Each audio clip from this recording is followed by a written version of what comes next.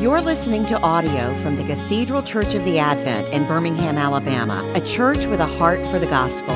Find out more at adventbirmingham.org. Almighty God, thank you that we are together. Thank you that we are gathered in your name, which means you are here. And as we study your gospel, I pray that you would do what you promised to do in the gospel, which is give us Jesus, who loved us and gave himself for us. In Jesus' name, amen. Okay, so let me start by asking you a question. I'm looking for full class participation here. There are many wrong answers to this question. Theoretically, 2 right answers, but only 1 really excellent answer. So no pressure. But here's the question. How many Gospels are there? This is the really excellent answer that was said with passion but low volume. And the answer that was whispered correctly and excellently was 1 Gospel. Now, the acceptable alternative answer, which is correct but less profound, is 4 Gospels.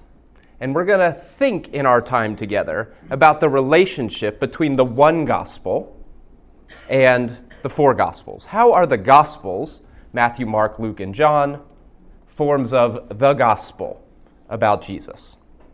So what we're going to do today is we're going to ask, what is the gospel? In the New Testament, which is where we're going to be spending our time, for the earliest Christians and the earliest uses of the word gospel, what was it?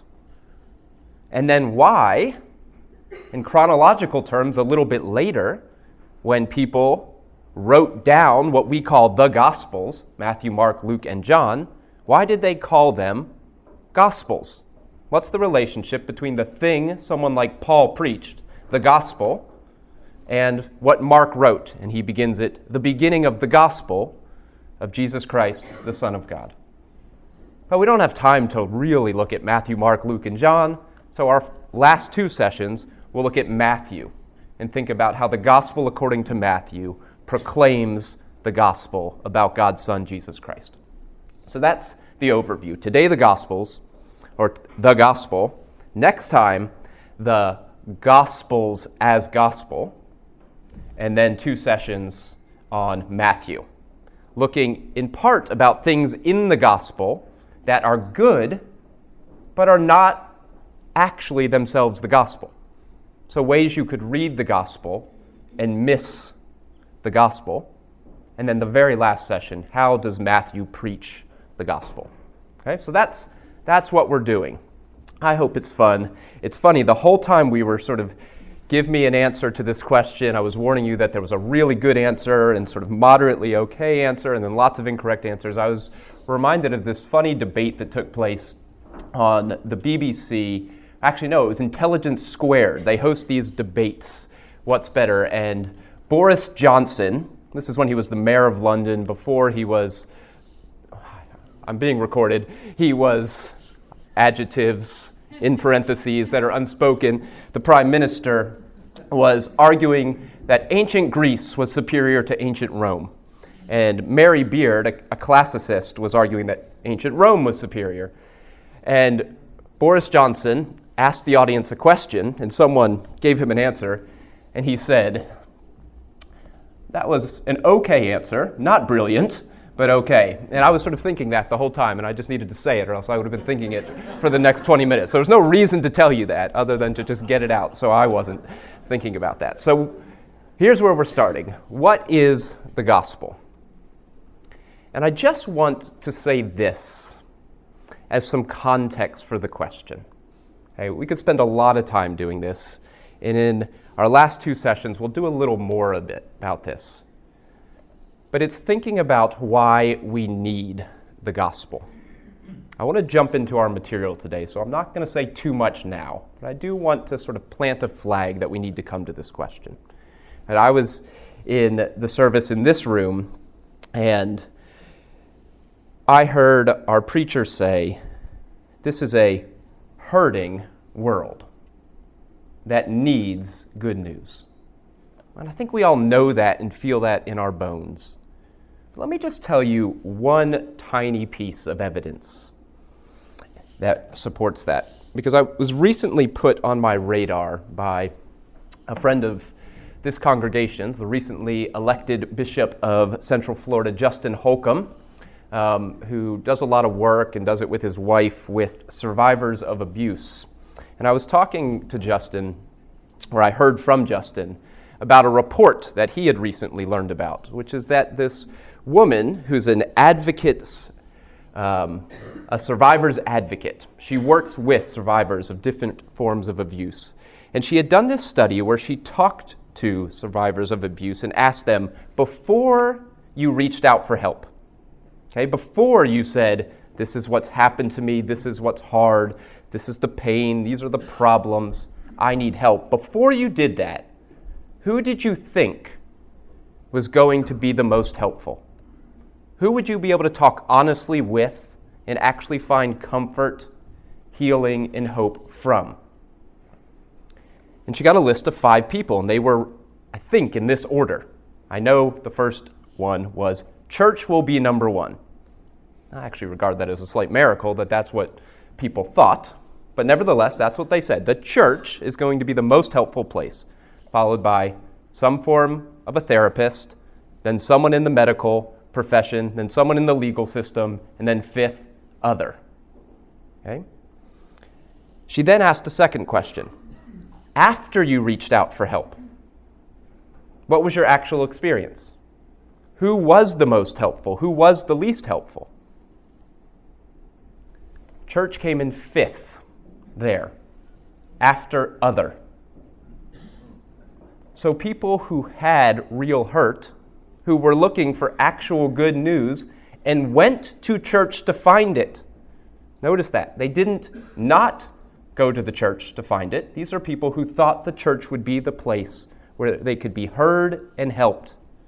Went and found something other than gospel. Something other than good news. Which I think forces us to come back to that basic question. What is the good news? And what, if anything, do we actually have to say to a weary, worn out, broken, bruised, and hurting world? So that's the question. What is the gospel? To answer it today, we're going to do a little bit of New Testament studies in history.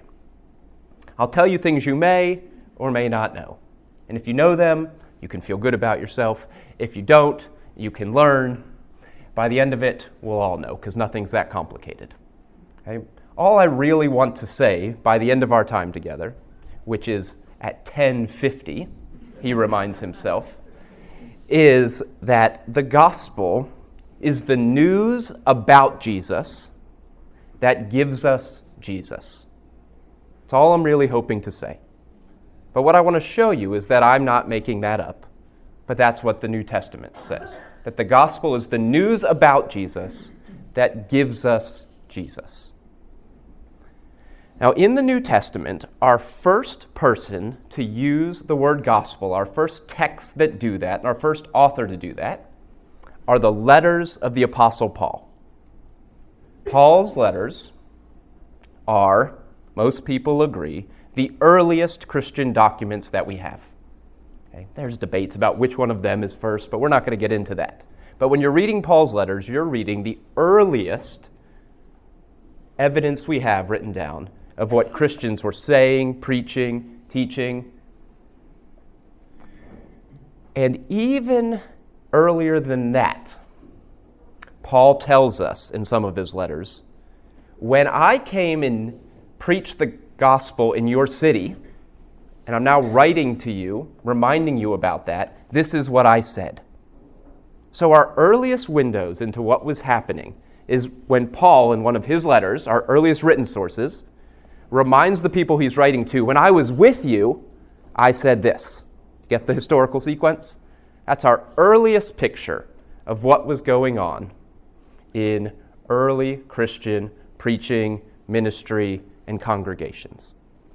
And we get a really nice and clear example of this in 1 Corinthians chapter 15. I'm basically going to take you to two passages, 1 Corinthians 15 and Romans 1. In 1 Corinthians 15, Paul says that I want to remind you, brothers and sisters, verse 1, of the gospel I preached to you, which you received and in which you stand and by which you are being saved. For I delivered to you as of first importance. So I want to remind you of the gospel, and it's the most important thing I said. And then he offers a summary of what it is. Christ died for our sins in accordance with the Scriptures. He was buried, and he was raised on the third day according to the Scriptures. So this is probably our earliest evidence of what the gospel that was preached is. Okay? The Gospels themselves tell a history that's earlier than this. The Acts of the Apostles, which tell the history of the early church, start before this.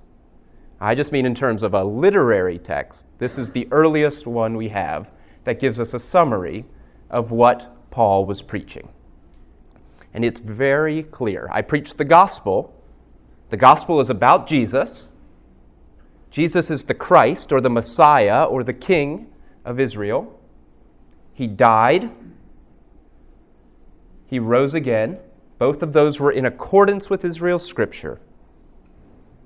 And his death was for our sins. So it's about Jesus, who he is, the Christ, what he did, lived, died, and rose. And it's also about why he did it and who it was for. He died for our sins. You find the same pattern in Romans chapter 1. In Romans chapter 1, Paul says that he's a servant of Jesus Christ. This is the first verse of Romans. Called to be an apostle, set apart for the gospel of God. Okay? He says something just like what he says in 1 Corinthians, that this gospel was promised beforehand through his prophets in Holy Scripture. So every time Paul's offering these reminders, he's reminding it was in accordance with the Scriptures. This is the thing that the law and the prophets promised, this gospel about Jesus, who here he said was David's son according to the flesh and declared to be Son of God by power according to the resurrection. So it's about Jesus. It's in accordance with the Scriptures. It tells us who Jesus is, the Messiah, the Son of God. But then in Romans 1:16, Paul also answers the question why, or for whom. For I am not ashamed of the gospel. It is the power of God to salvation for everyone who believes, to the Jew first, and also and equally to the Greek. So it's the message about Jesus, who he is and what he's done, as the message of salvation. It's the power of God unto salvation. You can think of it in terms of three basic questions. If you want to say, what is the gospel? You just have to ask, who, what, and for whom? Who is the gospel about? Jesus Christ. What does the gospel say? It says the story of Jesus Christ, the one who lived, died, and rose. And for whom is this good news? Well, it was for our sins. It was for salvation. It says in Romans 5, verses 6 through 10, that Christ died for us while we were weak. He died for sinners, for the ungodly, to reconcile us to God. So it's for you. It's about Jesus and what he did for you. So it's the news about Jesus that gives you Jesus. It's not just a report from the past. It's not just a generic statement that everything's going to be okay. It's the story about Jesus in which his past makes contact with you as his pass hits a personal pronoun. Christ died for you. And that message about Jesus gives you Jesus. That's what we would say if we just had 1 Corinthians 15, Romans 1, and we tried to say this is the earliest summary of the gospel, the message about Christ that gives us Christ. But we also know that in Paul's ministry, and as a result, in Paul's letters, there was controversy about what the gospel was. And this takes us to Galatians. And this is the last thing I'm really going to say today, is a little bit about Galatians. Because in Galatians, we don't just have reports about what the gospel is, which are clearly about Jesus, who lived, died, and rose for our salvation. But we also get the clarifying reality that emerges when there's a crisis and when there's controversy. And we also get the kind of energy and excitement that happens when something's really at stake. Right? So there was a German New Testament theologian named Ernst Käsemann. And Ernst Käsemann said that when he read Galatians and he read Paul, he felt like he was watching a volcano erupt. And then he would read people that have my job, New Testament scholars, writing about Paul, and he said he felt like he was watching people lay out carefully manicured gardens on petrified lava. He's like, what happened? There's so much energy, there's so much passion, there's so much excitement. It's so boring and dry and out of touch with actual human existence and need. Where's the gap? And when you read Galatians, if you don't have a New Testament scholar getting in the way, you might notice that the volcano's going off. Paul writes, and at exactly the point in the letter where in all of Paul's other letters he says something nice like, I thank God for you, I hope to visit you, I've been mutually encouraged by your faithfulness, and I'd love to come and encourage you, all of these kinds of things. He does that in every one of his letters except Galatians. At exactly the point where he normally says that in Galatians, he says, I am shocked that you are deserting the one who called you in grace and are turning to a different gospel. Not that there is a different gospel. I don't care if we or an angel from heaven comes and preaches a gospel to you other than the one that you received in which we preached. Let that person be accursed. You think, oh, something's going on. There's some kind of crisis. But maybe he just needed to sort of blow off a little steam in the first couple of verses. But you keep reading and you realize this energy goes all the way through the letter. In chapter 3, he begins, you stupid people in Galatia, who has cast a spell on you like a witch? You began by hearing the gospel with faith, and you're trying to bring it to completion by doing works that the law prescribes. He's shocked still. And at the very end in chapter 6, he actually, Paul, when he wrote letters, used a scribe. Someone called an amanuensis. But there's this moment in Galatians where it says, see with what large letters I'm writing with my own hand.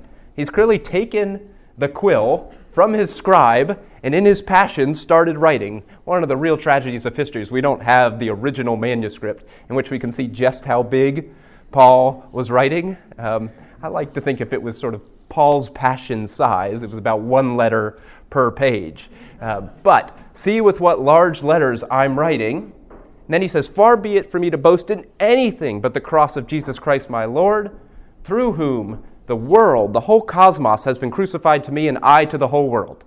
This is where we are at the end of the letter. I wouldn't say that he sort of simmered down at any point. The volcano has kept erupting the whole time. But why? What's at stake in Galatia? Well, we find out right in the beginning, in verse 6, where he says, I'm shocked that you are deserting the one who called you in the grace of Christ and are turning to a different gospel, which is in fact not a gospel. because those who trouble you want to distort the gospel of Christ. That's the real crisis and contrast in Galatia.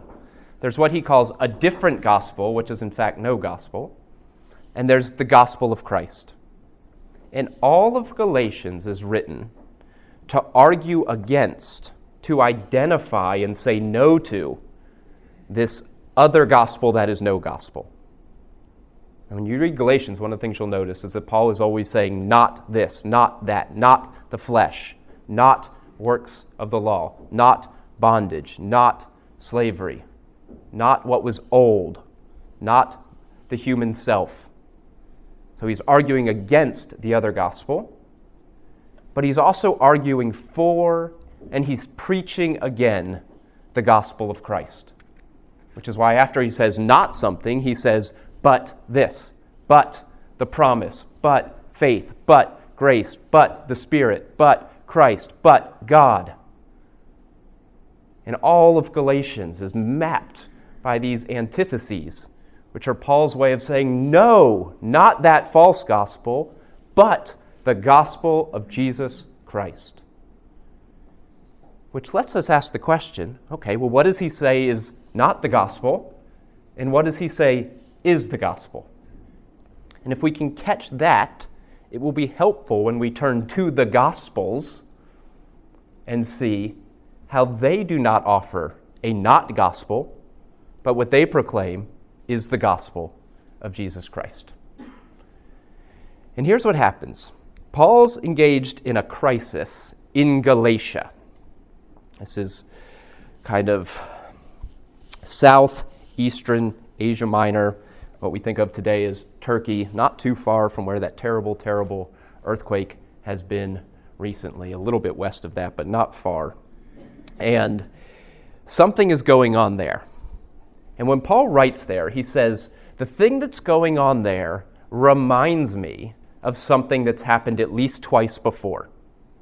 So even earlier than the writing of the letter. So these are those bits that take us even further back in time into the earliest realities of the church. He says, I've got two things to remind you of when something sort of like this happened.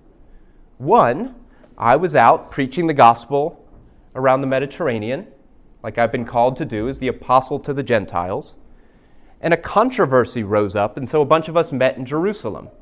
This is Galatians 2, 1-10. And we met in Jerusalem to ask the question, do people who are not from Israel, according to the flesh, need to observe the law of Moses to be followers of Jesus?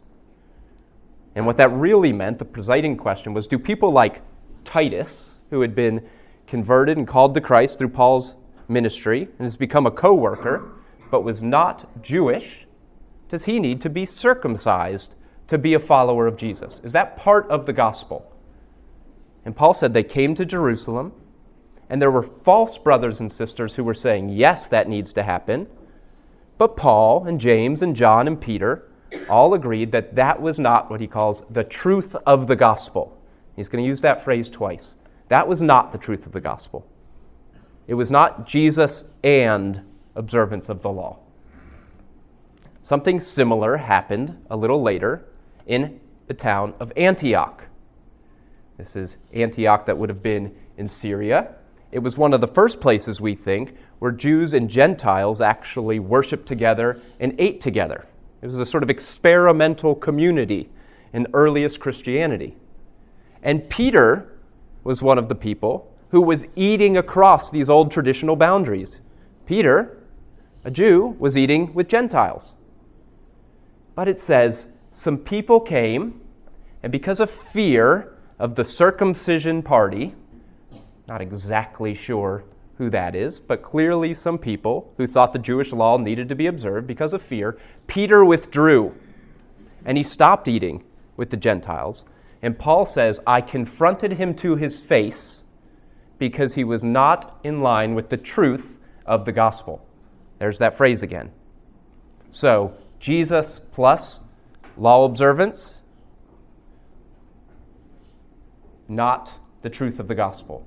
Jesus plus maintaining traditional boundaries that divide people based on religious inheritance or ethnic background or dietary laws, not the truth of the gospel. So what is? Well, Paul says something similar is happening in Galatia. These people have come to town. Paul calls them the ones who trouble you. We're pretty sure as historians that's not what they called themselves. We don't think that was what they put on their name tag when they came to church. But nevertheless, that's what Paul calls them. We don't have their side of the story. We have Paul's. But Paul says, the ones who are troubling you are telling you that you, to be followers of Jesus, need to add something to Jesus. It's not that you're wrong to say Jesus is the Messiah, Jesus is the Christ, Jesus is the Son of God, Jesus died for us, Jesus rose for us. It's not that that's incorrect. It is, according to the ones who trouble you, incomplete. It's Jesus and, in this case, observance of the Mosaic Law. And we know that because Paul says in Galatians 5 that some of them are tempted to or committed to the idea that they should be circumcised and become full, law-observant followers of Jesus. So it's going to be Jesus plus law observance equals the gospel. But Paul writes, and remember, he's writing with a little passion. It gets a little racy in the Greek. I'm just warning you. There's a few sort of circumcision puns. He says, those of you who would be circumcised, what you are going to do is cut off Christ. That's as tactfully as I can put it, right? But he uses a suggestive verb to say you are going to cut something off. It's going to be Christ.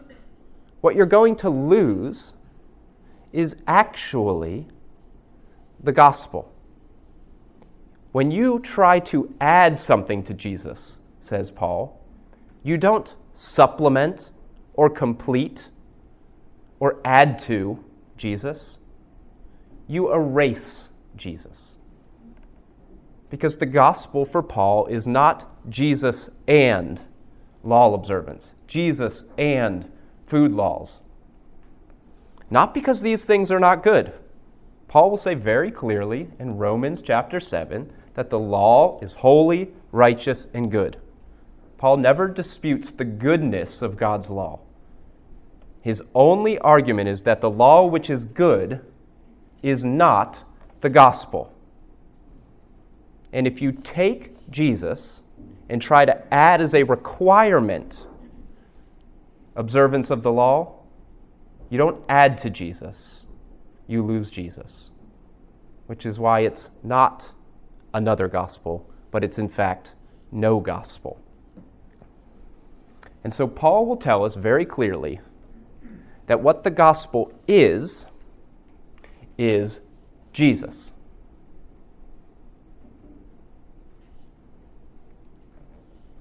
Now I let the silence sit there for a moment, hopefully to make the point. It's not Jesus and fill in the blank. The law of God is the absolute best contender there is for something to add to Jesus and still call it the gospel.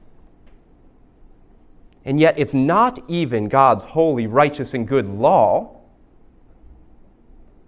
is something to be added to Jesus and still be the gospel, then absolutely nothing could ever be. It's not Jesus and fill in the blank.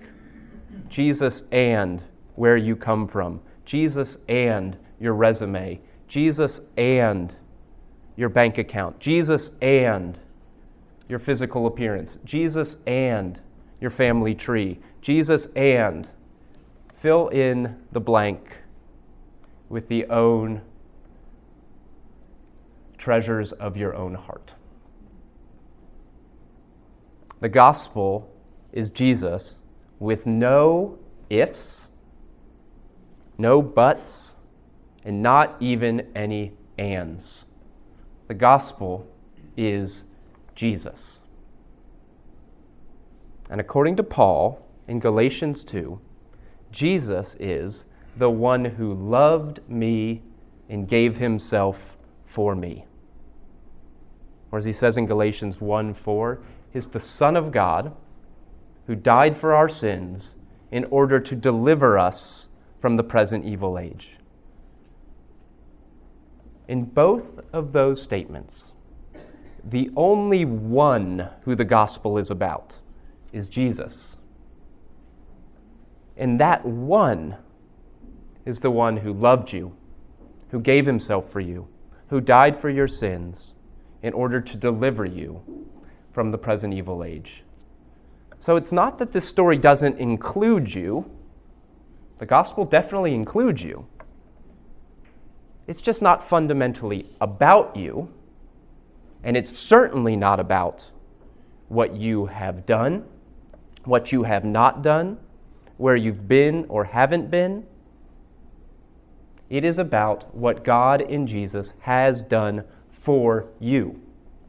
And you are included in this story as the one that Jesus loved, the one that Jesus gave himself for, the one that Jesus died to deliver, the one that Jesus came to forgive.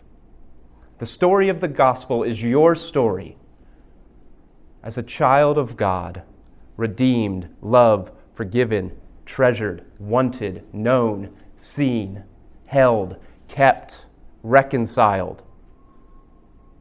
And it's that story precisely because it's the story about Jesus. And when the story of Jesus is told as the story of Jesus for you, it's not just a story from the past. It's the gift of Jesus given in the present. And when this gospel is spoken, when this story is told, what happens is the thing that's happening right now.